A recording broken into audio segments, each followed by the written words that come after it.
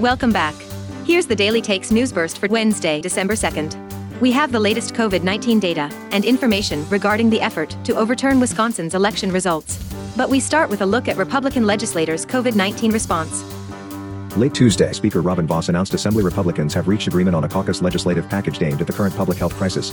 The Assembly Republican GOP package includes the following: creation of a $100 million fund to respond to the public health emergency, doubling the number of local public health staff working on the COVID-19 response, establishing legislative oversight of the vaccine distribution plan, providing guidelines for state employees to return to in-person work settings, establishing limited liability for schools, businesses and local governments, allowing for an essential family member or caregiver to visit a loved one in nursing homes in specific circumstances, requiring all schools to open for in-person teacher instruction from school buildings by end of January, with a few exceptions, allowing health service providers from other states to practice in Wisconsin, requiring the UW system to provide credit to students who assist in the COVID-19 response, creative business grants for the hospitality industry and requiring the Department of Workforce Development to eliminate the backlog of unemployment insurance claims.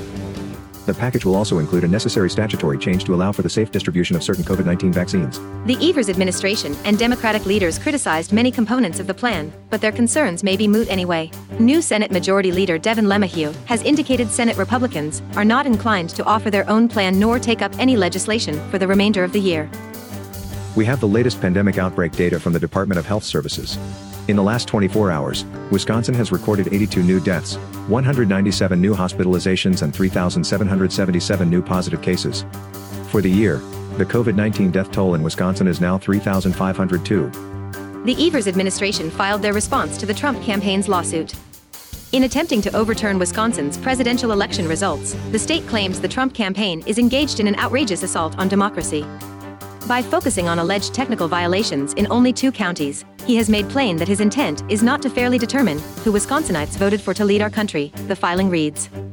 He is simply trying to seize Wisconsin's electoral votes, even though he lost the statewide election. The Milwaukee County Elections Commission was equally as harsh in their response. They called the lawsuit, quote, an affront to the most basic norms regarding our elections and the orderly transition of power to the winning candidate. We will have more on this as the story develops. This podcast was sponsored by Edge Messaging. For strategic, political communications at the speed of now, turn to Edge Messaging.